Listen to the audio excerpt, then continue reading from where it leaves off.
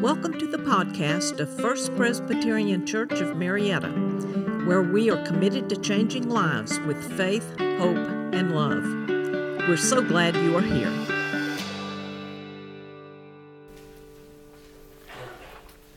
A second scripture lesson from the New Testament book of Acts. Acts chapter 4, verses 32 to 37, as well as chapter 5, verses 1 to 6. Again, I invite you to listen for the word of the Lord. Now the whole group of those who believed were of one heart and soul, and no one claimed private ownership of any possessions, but everything they owned was held in common.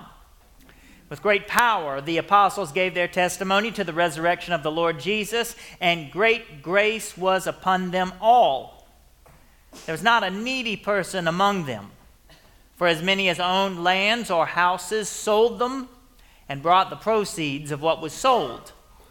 They laid it at the apostles' feet, and it was distributed to each as any had need. There was a Levite from Cyprus, Joseph, to whom the apostles gave the name Barnabas, which means son of encouragement. He sold a field that belonged to him, then brought the money and laid it at the apostles' feet. But a man named Ananias, with the consent of his wife Sapphira, sold a piece of property. With his wife's knowledge, he kept back some of the proceeds and brought only a part and laid it at the apostles' feet. Ananias, Peter asked, "Why has Satan filled your heart to lie to the Holy Spirit and to keep back part of the proceeds of the land? While it remained unsold, did it not remain your own? And after it was sold, were not the proceeds at your disposal? How is it that you have contrived this deed in your heart? You did not lie to us, but to God." Now when Ananias heard these words, he fell down and died. And great fear seized all who heard of it. The young men came and wrapped up his body, then carried him out and buried him. The word of the Lord. Thanks be to God. Generosity is the title and subject of today's sermon. This summer, as we have for the past 2 summers, we're preaching through a sermon series. This year, the topic of the series is spiritual gifts. If you look at these front windows in the sanctuary, we'll see that we already had a sermon focused on discernment, a sermon focused on encouragement. Today, the sermon is focused on generosity. If you're sitting in the balcony, you might not know the decorations that I'm talking about, but trust me, these windows are decorated. It is good to focus on the gift of generosity because we spend so much time focusing on the curse of selfishness. When we focus on the gifts that we've received, we pay more attention to where the good thing is. That's a healthy habit for us to get into, to spend more time focused on generous people. When we do that, we spend less time focused on greedy people. When we go out into the world expecting to see generosity, it changes the way we act, it changes the way we think, it changes the way we feel. Something the Reverend Joe Bryce always says is, focus on what you want more of. If we focus more on generosity and take the time to celebrate generous people, there's less space in our minds for the cheapskates. And when there's less space in our minds for the cheapskates, we're free in a way that we haven't been before. So this morning I'm calling on you to think about generosity. Who in your life embodies this gift of the Spirit? Here at First Presbyterian Church, it's easy to see and to focus on generous people because generous people are all around this place. However, if you walk into Kroger, you'll see that milk costs $3.39 a gallon. If you buy the organic stuff, it can go up to $6.49. Eggs range from $1.99 a dozen to $6.99 a dozen for the fancy kind of eggs where the chickens get the spa treatment. That's a lot of money. So every restaurant that we go to has a sign up that says, due to rising food costs, our prices have increased 15%. Have you seen a sign like that? If you look towards the rising prices at our grocery stores, it is easy to feel as though everyone wants a piece of what you have in your wallet. That's not a good feeling, being price gouged and pickpocketed everywhere we go. After a while, we start to wonder, where will there be ever enough? Will I have enough? Seeing prices rise, I start to imagine that the world is full of people who are more like Ananias and Sapphira. Have you heard their story before? This passage from the book of Acts that I read this morning for our second scripture lesson is one that has always scared me. This whole group of believers were of one heart and soul to the degree that no one claimed private ownership of any possessions, but everything that they owned was held in common. That was the norm in the early church, which makes sense when you think about what they knew, what they believed. They focused on the abundant love of God. Generosity is an outgrowth of abundant love. That's where our second scripture lesson started. As we read on into chapter 5, our second scripture lesson moved to focus on the only two people who tried to game the system, Ananias and Sapphira. A man named Ananias, with the consent of his wife Sapphira, sold a piece of property. With his wife's knowledge, he kept back some of the proceeds and brought only a part and laid it at the apostles' feet. The apostle Peter didn't like that. He could not understand why Ananias would hold back a piece of the profit from the community of believers. So the apostle Peter asked him, "How is it that you have contrived this deed in your heart? You did not lie to us, but to God." When Ananias heard that, he dropped dead. How's that for a stewardship sermon?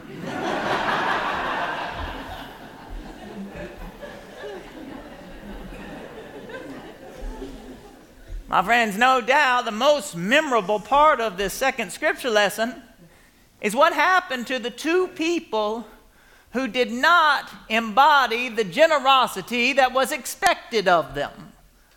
So, if you remember anything from Acts chapter 5, verses 1 to 6, it's likely that Ananias and Sapphira died.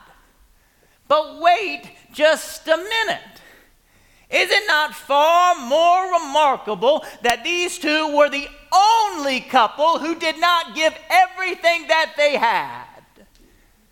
Is it not far more important for us to remember that among those first believers in that early Christian community, the exception was the couple who held back a portion of what they had, and the norm was a generosity so radical that all who owned anything sold it, that what the community possessed would be held in common. We spend too much time paying attention to those places where generosity is not. We watch the news and we hear about climbing prices. Then we go out into the world expecting people to act like Ananias and Sapphira, holding something back, thinking first of themselves and second of the common good, when in the early church, generosity was the norm and not the exception. Most believers embodied generosity. Most Christians gave everything that they had. So normal was generosity that Peter just couldn't believe that Ananias and Sapphira would do anything other than give. So normal was generosity that, named in Scripture, is the exception to the rule. For to list the names of all those who embodied generosity would take up far too much space in our Bibles. So it is here Do you have any idea of the generosity that pervades this place? Many of you know Antonio Evans, who is our security guard most Sundays. During the week, security is often provided by a man named Tyrell. A member of our church staff asked Tyrell how he was doing last week, and he said, "Well, I'm great. The only thing that could make today even better for me is if I had a Reese's peanut butter cup."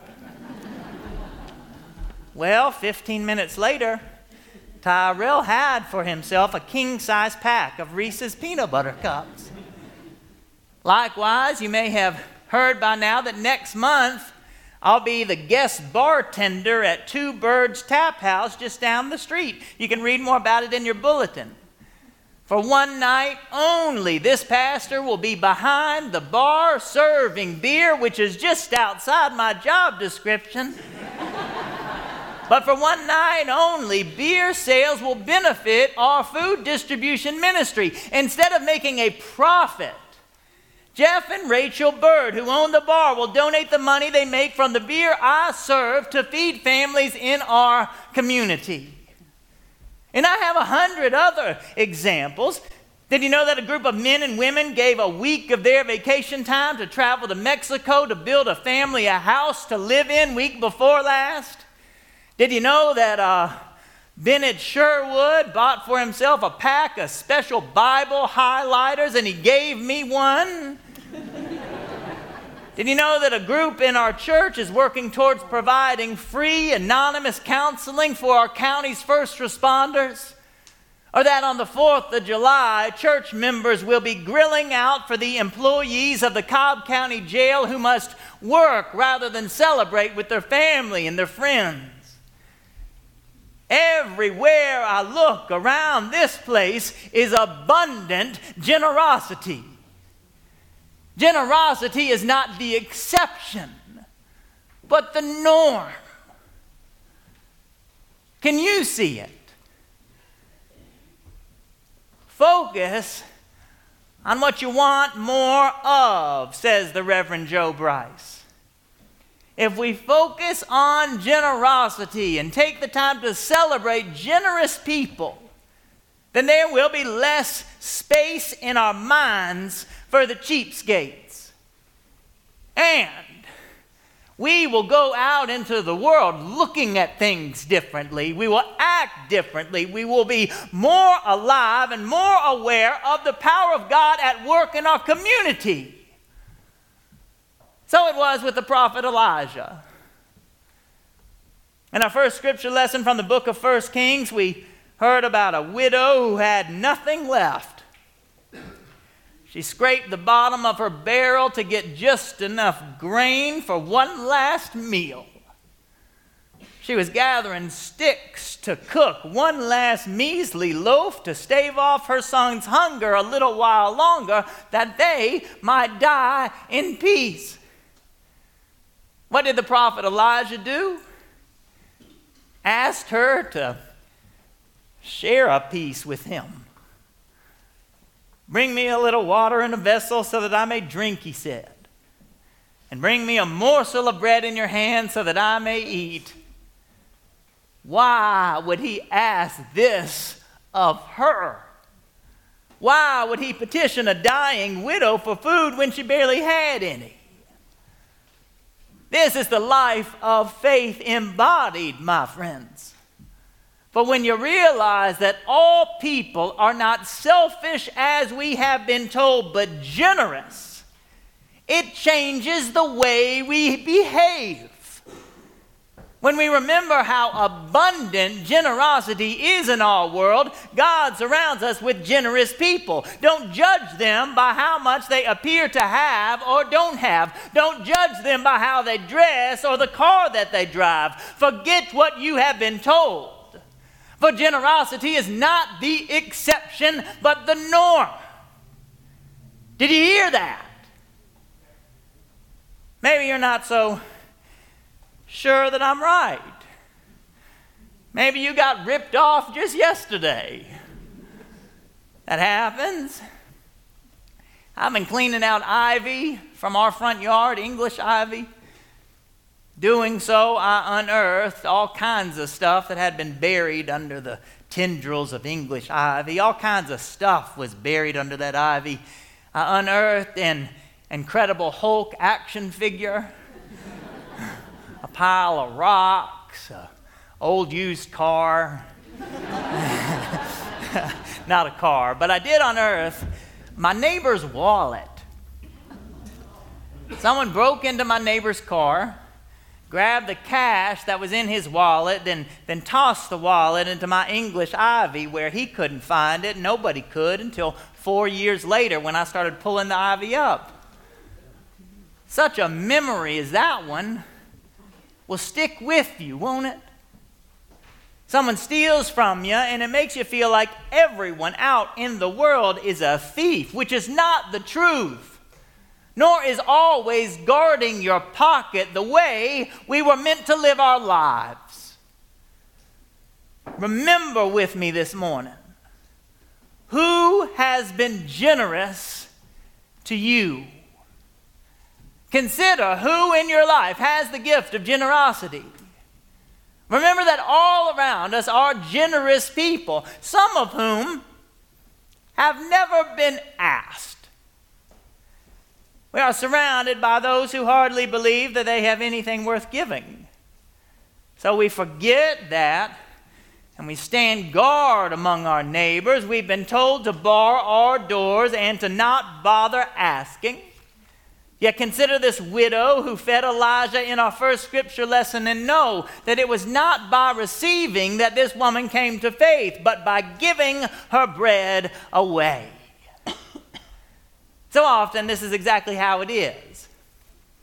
I mentioned to you before this group who went to Mexico. This year they were mostly adults who went, just 2 older high school students went with them. But years ago, when the trip across the border could be made safely by bus, our church sent hundreds of high school students to stack cinder blocks, mix cement, and apply stucco to walls down in Mexico, building houses about the size of our living room for families who had next to nothing. The man we were building a house for 1 year, he gave me this cross. I keep it in my office. I'll never forget the gift. I'll treasure it always because it reminds me not of what we gave him, but of how this gift of his changed me. Who has been generous to you? Take out your card, get your pen, write their name down. If you didn't get a card when you came in this morning, look around the pews. We just threw them out like confetti. If you can't find a card, write a name down on the back of your bulletin. But consider with me someone who embodied the gift of generosity to you. Write their name down on your card. Everybody got their name written? No. No? Who said no? Write a name down. If you got your name written on your card, hold your card up with me. Leave it there for just a minute. Sunday after Sunday, we stand and we say what we believe using the words of the Apostles' Creed. But this summer, we affirm our faith by claiming the ways that God has been at work in our lives through people. Today we claim the truth that generosity is not the exception, but the norm. Our generous God has been at work in our lives through generous people. Just look around the sanctuary and see how many people are holding a card up with someone's name on it. Look around. Remember this image. And when you go out into the world today, go believing that generosity is not the exception, but the norm. Thanks be to God. Amen. This podcast is a ministry of First Presbyterian Church of Marietta. Come join us Sundays at 189 Church Street, Marietta, Georgia, or visit us online at fpcmarietta.org.